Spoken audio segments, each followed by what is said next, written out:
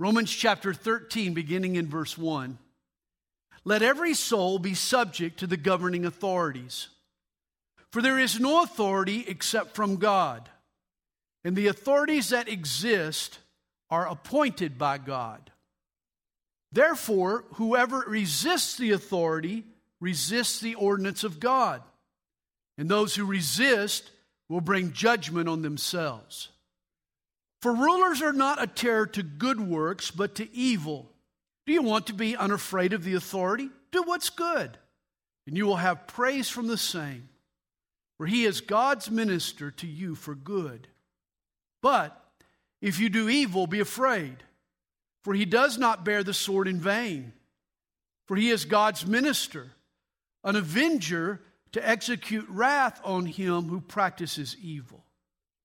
Therefore, you must be subject, not only because of wrath, but also for conscience sake. For because of this, you also pay taxes, for they are God's ministers attending continually to this very thing. Render therefore to all their due, taxes to whom taxes are due, customs to whom customs, fear to whom fear, honor to whom honor. How fitting that this past Friday, the first day of my 4th of July celebration, I was greeted with a special notice from our local government, the city of Snellville. It's Independence Day weekend, the 245th birthday of our country. And if ever I'm patriotic, this is the weekend. If ever I'm in a patriotic mood, this is the time. Despite our checkered history, I'm still proud to be an American. The United States is responsible for a lot of what's right in the world. That's why thousands of immigrants are lined up at our border wanting to get in. I understand our problems, but if there's ever the time to fly the flag and wear red, white, and blue, it's today. And so when I got my letter, I eagerly cracked open the envelope, thinking that I had received a thank you note from the city of Snellville, applauding its citizens for their community consciousness, their loyal support of the police, their timely paying of taxes. How nice that a local municipality would fuel the patriotism of its citizens on the 4th of July.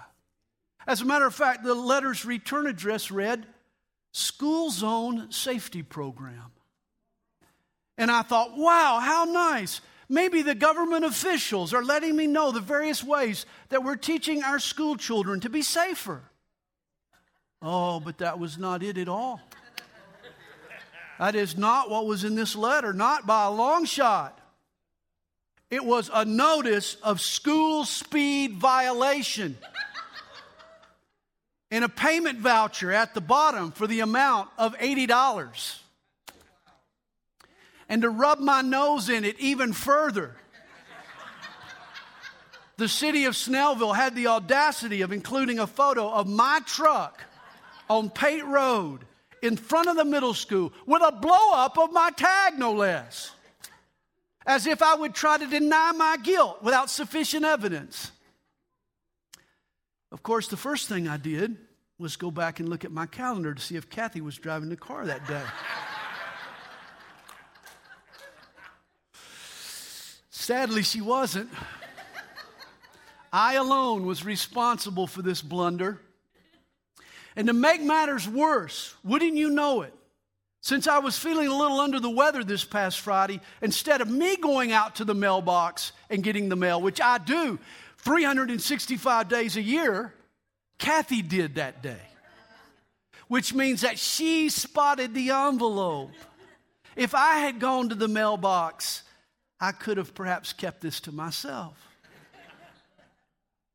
And so I began this year's 4th of July celebration, not only appreciating the blessings of living in America, but also the obligations.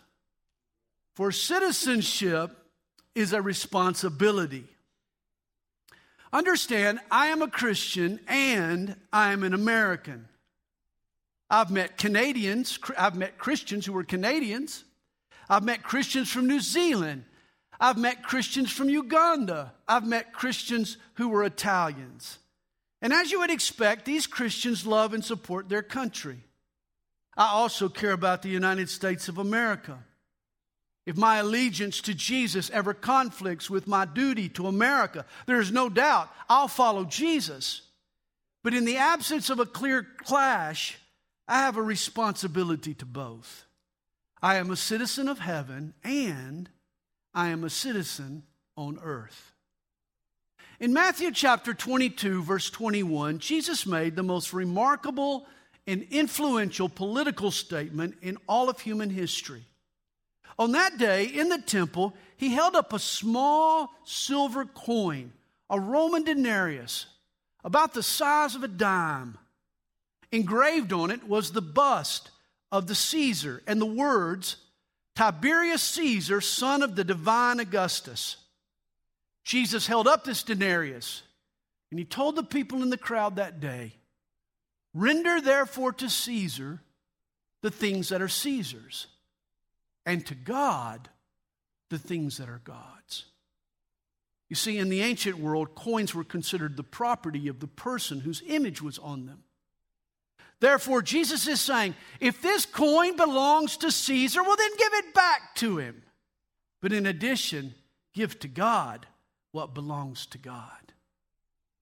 And what bears the image of God but man himself? For in the beginning, God created Adam and Eve, male and female are made in his image. Your life is made in his image and in his likeness. Thus Jesus was saying, though our money might belong to Caesar, our very lives belong to God. In amazing brevity and in conciseness, think of the far-reaching ramifications of Jesus' statement. First, he affirms God's sovereignty over human government. Caesar might make demands of our money, but God has a claim on the whole of our lives. Caesar rules in one area of life, but God governs our total existence. And yet Jesus' statement also affirms that human government does have a place in God's plan. For though God is superior to Caesar, civil government is still valid. There's a dual obligation that we have to both secular and sacred authorities. As Christians, we have a twofold responsibility.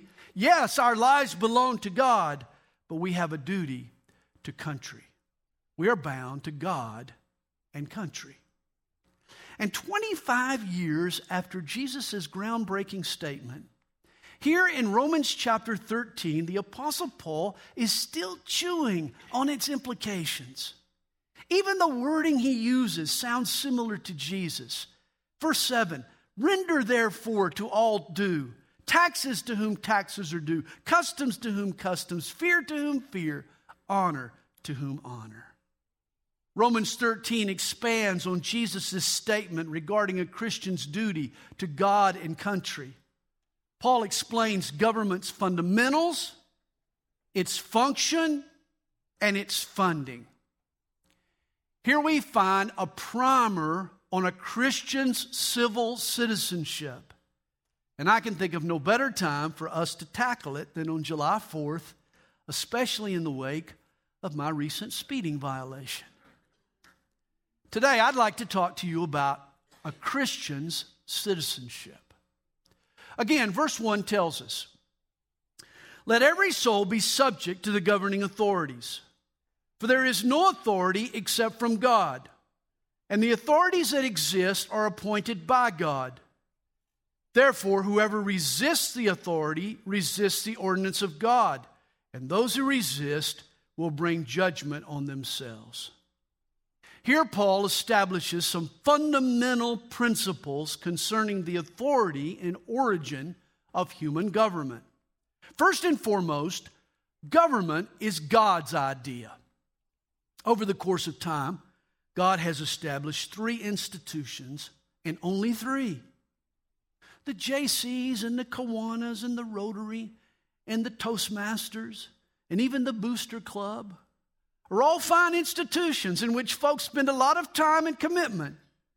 But none of these organizations are divinely inspired. They're all human inventions.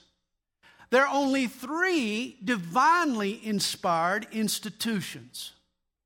In Genesis 2, God established marriage and the family. In Acts chapter 2, he birthed the church. And in Genesis chapter 9, God originated human government. When Noah exited the ark, God gave to humanity basic principles by which we should rule ourselves.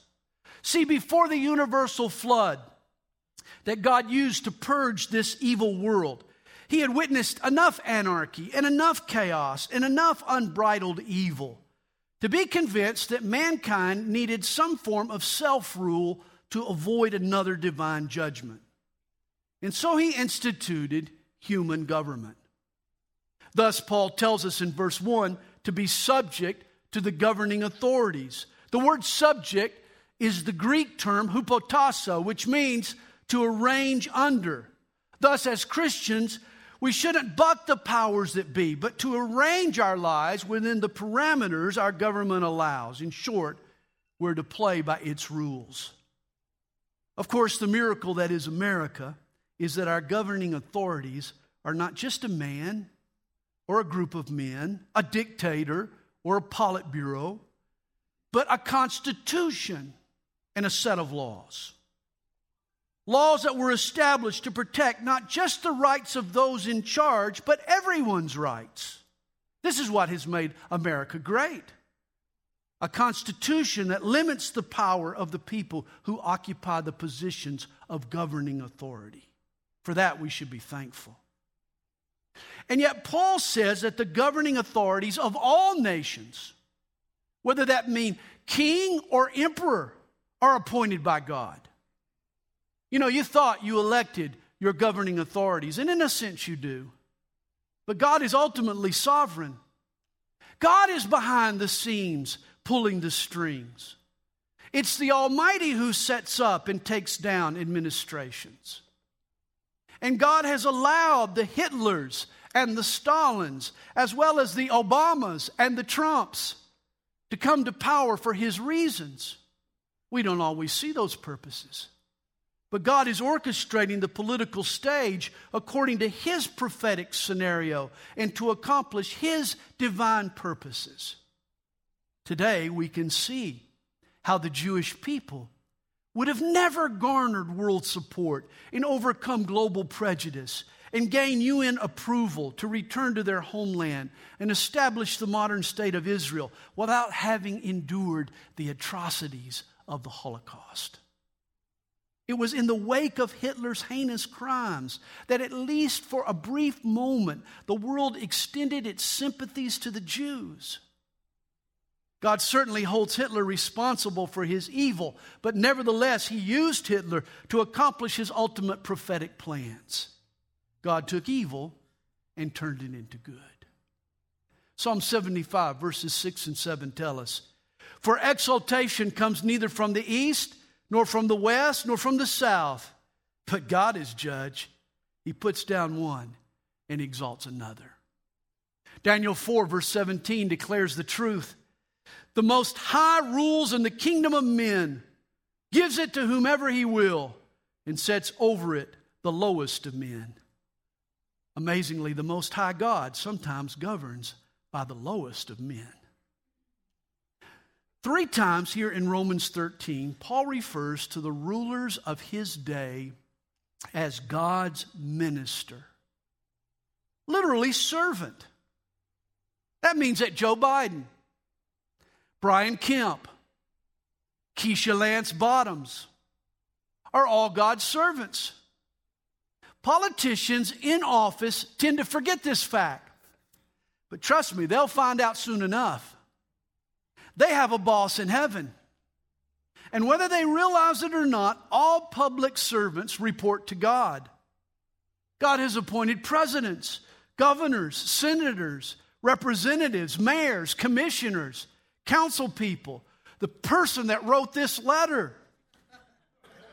And we respect them all as His ministers. Jeremiah called a ruthless and wicked Babylonian tyrant a man named Nebuchadnezzar.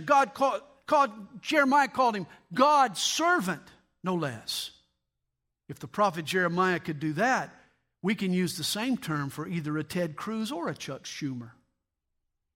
God knows that human government is imperfect. But apparently, even a flawed government is better than no government at all. See, we need to see the big picture. Democracy and even dictatorship are both better than chaos and anarchy. It's interesting that the darkest time in Israel's history is described in the last verse of the book of Judges.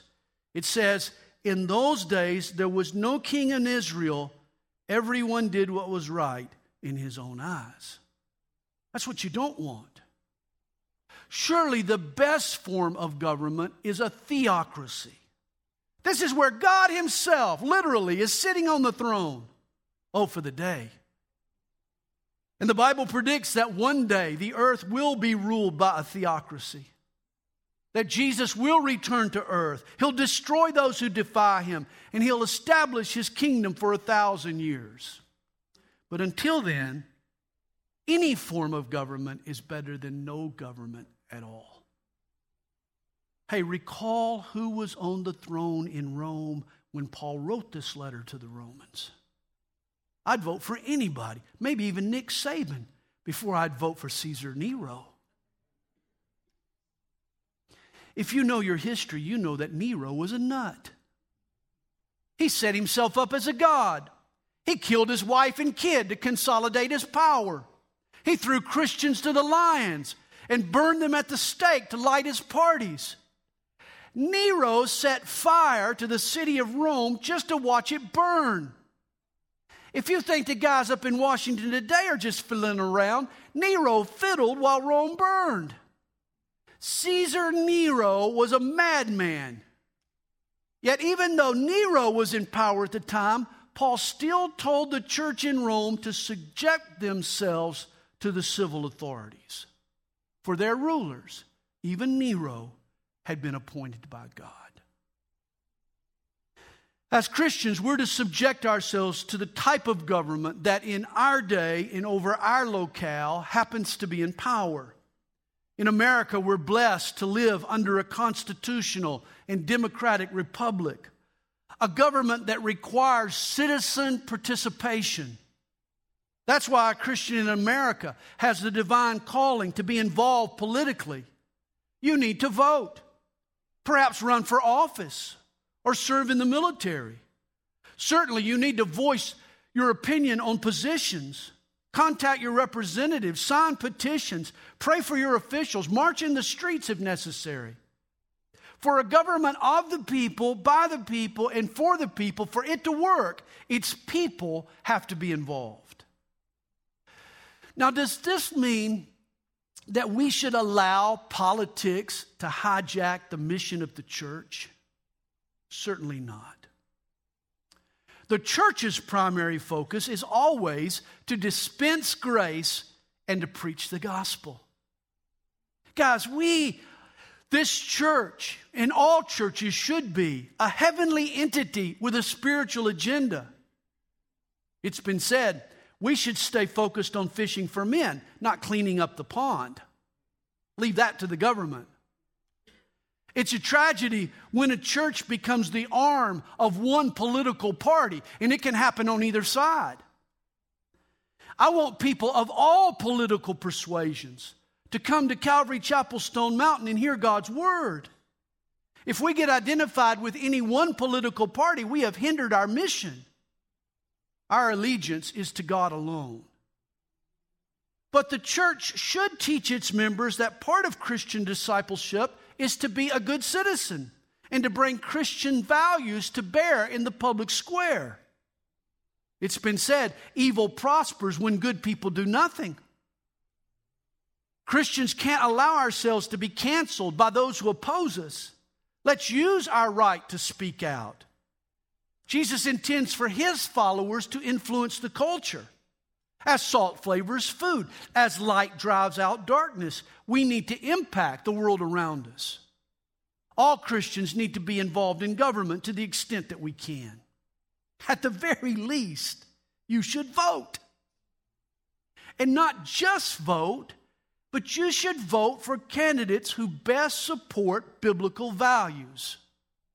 That's not always easy to do, but you should. That's what your goal should be. Here are a few of the questions you should ask before any of the elections that we'll face in the upcoming few years. First, does the candidate support the right to life for unborn babies? This is important, if not preeminent. Second, does he or she uphold and protect the biblical definition of marriage? Crucial. Third, will the candidate's health care and economic policies help all Americans? We need to look out for the poor. This is a biblical mandate. Fourth, will he or she pursue equal rights for all racial groups? This is important in the eyes of God. Does the candidate have the courage to stand up to America's enemies and stand by America's allies around the world? Here's another. Will he or she seek the fair and compassionate treatment of immigrants? This too is important to God. And then lastly, will this candidate uphold the law and support good policing? We'll talk about that in a moment. I realize what usually dominates the thinking of most voters is what's best for the health of my 401k. But we should all read Proverbs 14, verse 34. Righteousness exalts a nation, but sin is a reproach to any people. Friends, if we value at all God's blessing on our nation, then we need to prioritize those issues that matter most to Him. Well, that's verses 1 and 2, the fundamentals of government. But notice verses 3 and 4, the function of government. He says, for rulers are not a terror to good works, but to evil. Do you want to be unafraid of the authority? Do what is good, and you will have praise from the same. For he is God's minister to you for good. But if you do evil, be afraid, for he does not bear the sword in vain. For he is God's minister, an avenger to execute wrath on him who practices evil. According to our text, government's function is twofold: to punish the criminal and to protect the community. Or said another way, the government's goal is to resist evil and reward good. This word rulers in verse 3 can also be translated law enforcement officials, police officers, cops. I like what prison reform advocate Chuck Colson once wrote. He said, after the fall, a second task was given to government: restraining evil. Public order must now be maintained through coercion. The angel who drove Adam and Eve out of the garden with flaming sword in hand was the first cop on the beat. In Romans 13, Paul says God has given the state the power of the sword to punish evildoers. Policemen are also God's ministers. Even the fellow who clocked me doing 43 in a 30-mile-per-hour zone. Did you hear about the police officer who was hired by a ritzy restaurant to enforce its dress code? A guy with his girl, they walked up to the front door wanting a table. He was wearing a nice suit, but he had no necktie. Well, the officer told him he didn't need a necktie. Well, the fella got angry, started fuming, arguing. The officer held his ground. Well, the man, he goes back out to his car. He pulls out a set of jumper cables, wraps them around his neck, walks back into the restaurant and shouts at the officer, now I'm wearing a necktie. Is this good enough for you? That's when the officer warned him, yeah, but you better not start anything.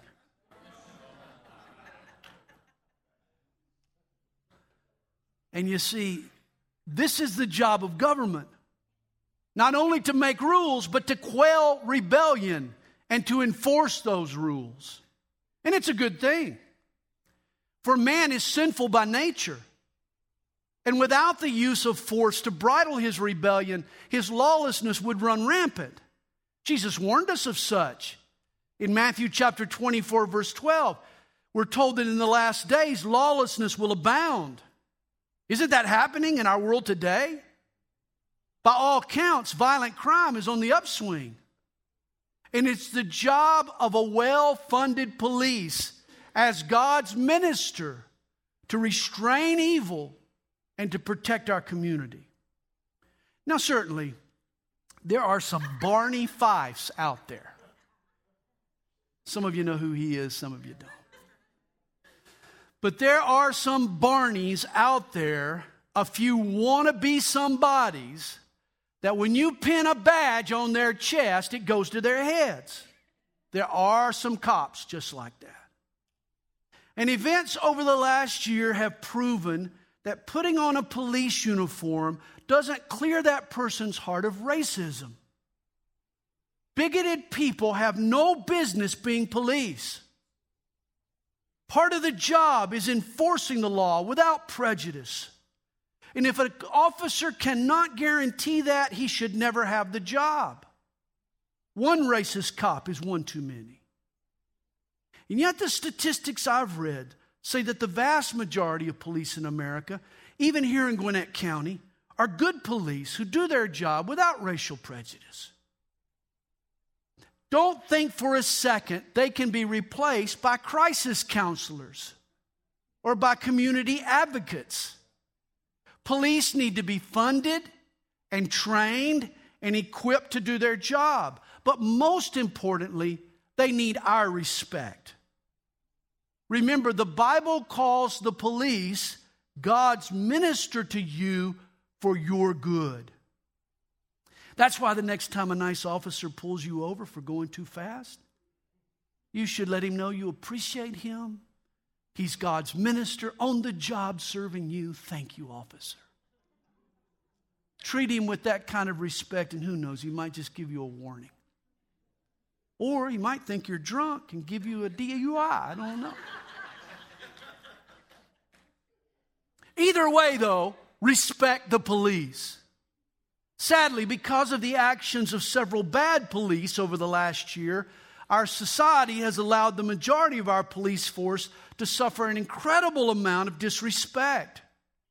It's to the point where we can't find new officers. Blue flu is now a worse pandemic than COVID. I'm afraid we've believed too many half-truths. The vast majority of police are folks who want to serve their fellow man and make their world a safer and better place. Notice what Paul says in verse 3. He says, do you want to be unafraid of the authority? Well, then do what's good. Generally speaking, this is true. I mean, drive the speed limit and you shouldn't have to panic when you see a squad car. Just do the right thing and you'll have nothing to fear. Stay out of the wrong places at the wrong times, and you won't have to worry a lot about the police. They're after the bad guys doing bad stuff. They're not after you. Generally speaking, this is true. Well, but not always. I once attended church in downtown Atlanta, and after service, a buddy and I, we came back to my car. We were just sitting in the front seat talking about what we learned about the Lord that night, when suddenly a police officer comes up from behind me, spins around, and sticks the nose of his revolver right in my face, right under my nose. Told us to put our hands on the dashboard. Believe me, we did. I obeyed God's minister. Trust me, it was a case of mistaken identity. Someone had been in the parking lot breaking into cars right where we were sitting. And the cop, we had pulled in right above where the cop was sitting, and he thought that we were maybe part of the guilty party. And so after grilling us with a few questions, he decided we were in the clear, and he apologized for the scare. But maybe you've had a scare or two with the police. A lot of people have. But what the Bible says is true. Generally speaking, there are exceptions, but generally speaking, if you do what's right, you have nothing to fear from the cops. Yet verse 4 tells us, but if you do evil, be afraid. For he does not bear the sword in vain, for he is God's minister, an avenger to execute wrath on him who practices evil. Here we learn that God has given to the government and its enforcers the right to bear arms. In ancient Rome, the governors wore swords on their side. That sword was a symbol of their authority to punish by death. It's interesting in Genesis chapter 9, when God first establishes human government, the one explicit responsibility mentioned is the administration of capital punishment. God told Noah and his sons, "Whoever sheds man's blood, by man his blood shall be shed. For in the image of God he made man." Remember, humans are made in the image of God. Thus, to destroy a person's life is to mar God's image. And in God's eyes, it's a penalty deserving of death. Capital punishment is not just a deterrent to murder. It upholds human dignity.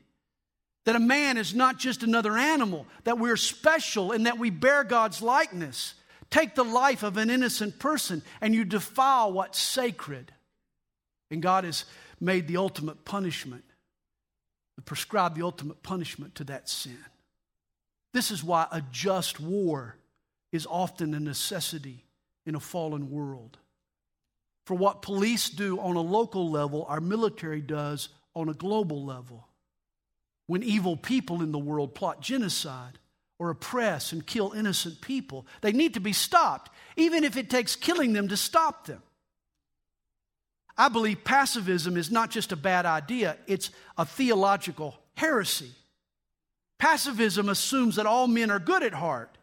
If left on their own, they'll do what's right. But that's not biblical. The Bible teaches that humans are evil by nature, and if unopposed, will act selfishly.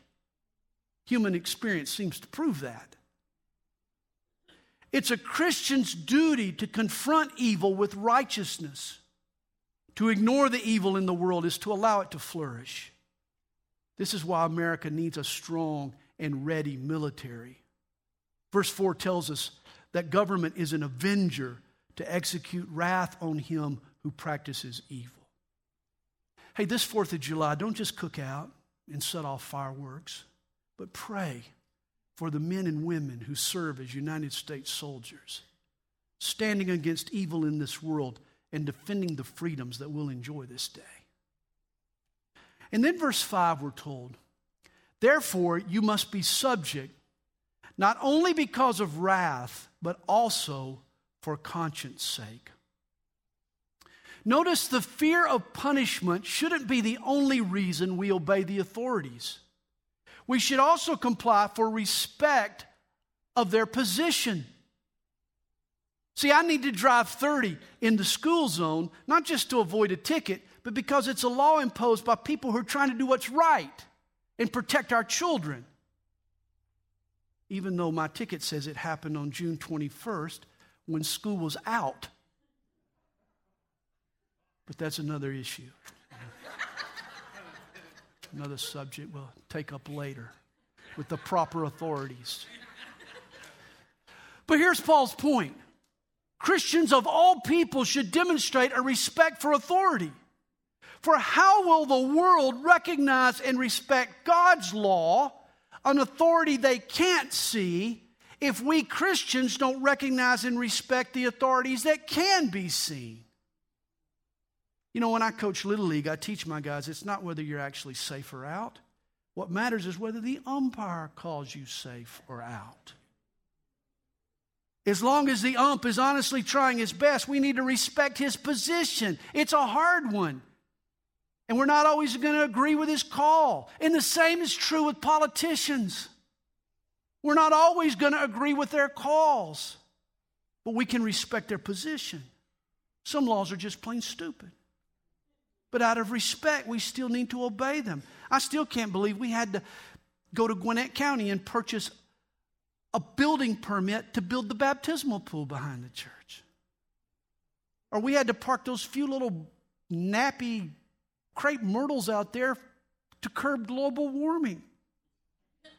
In both cases, I was tempted to take shortcuts, but we respected the laws of the land. God set up government to keep civilization civil, and Christians need to obey. Several years ago, I was driving to a country church out in Arkansas where I was scheduled to speak that night. And as I topped the hill, a wild pig ran across the highway. The animal glanced off my front bumper.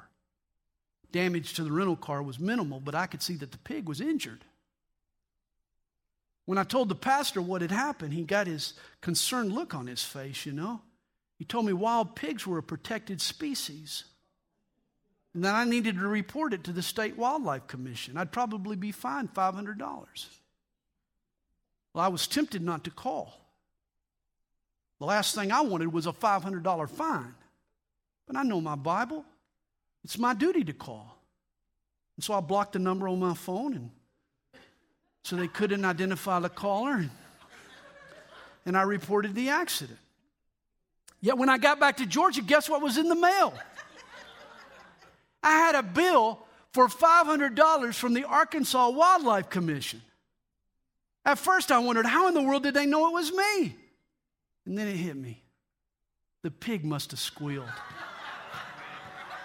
How'd you go? How'd you going? How'd you going? The pig must have squealed. Well, we've discussed government's fundamentals and function. Finally, let's talk about its funding.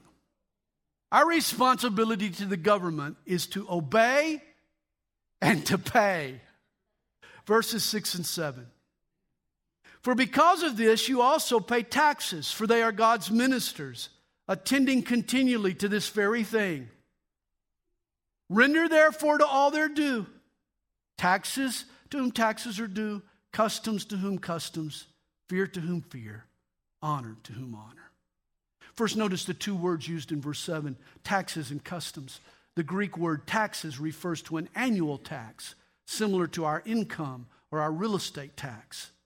The word translated custom refers to a random tax, such as a tax on goods and services, like a sales tax. And Paul says, pay them both. Notice verse 6 drops a bombshell. Not only are our politicians and our police officers God's ministers, but IRS agents are also called God's ministers. Amazing.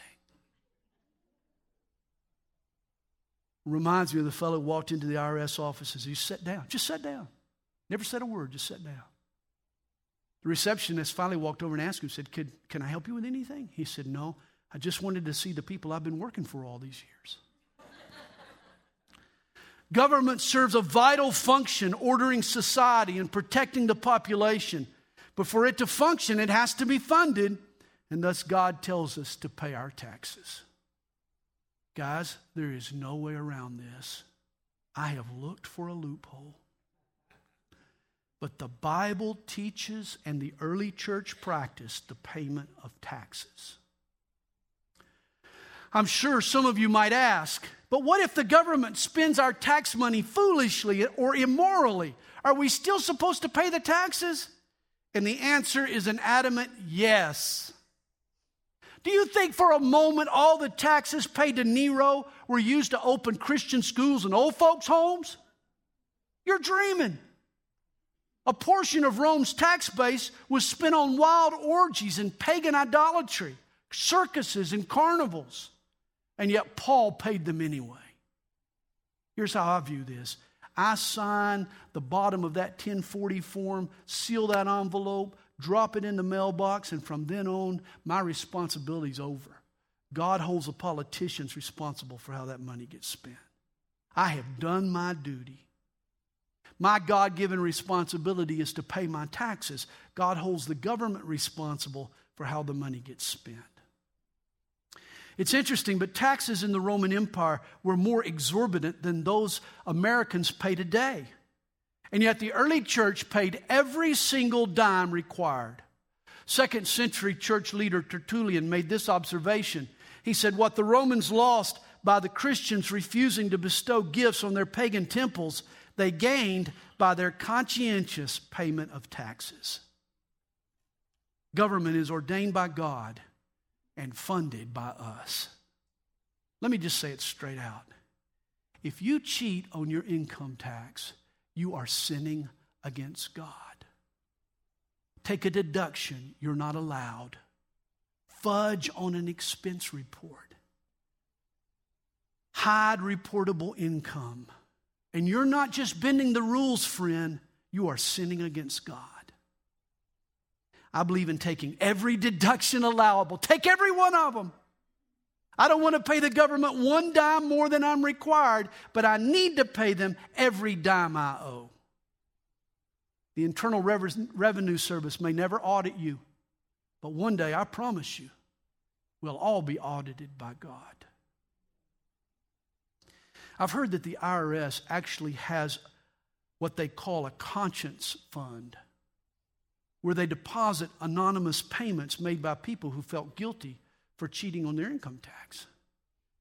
One letter to the conscience fund read, "Dear sir, my conscience has been bothering me, so I've enclosed $175, which I owe in back taxes." At the bottom of the letter, there was a P.S. And if my conscience still bothers me, I'll send in the rest.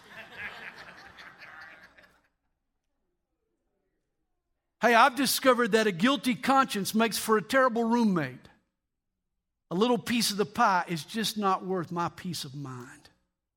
It's been said a clean conscience makes for a soft pillow. I think I'd rather sleep at night. And taxes are one more reason we all should vote.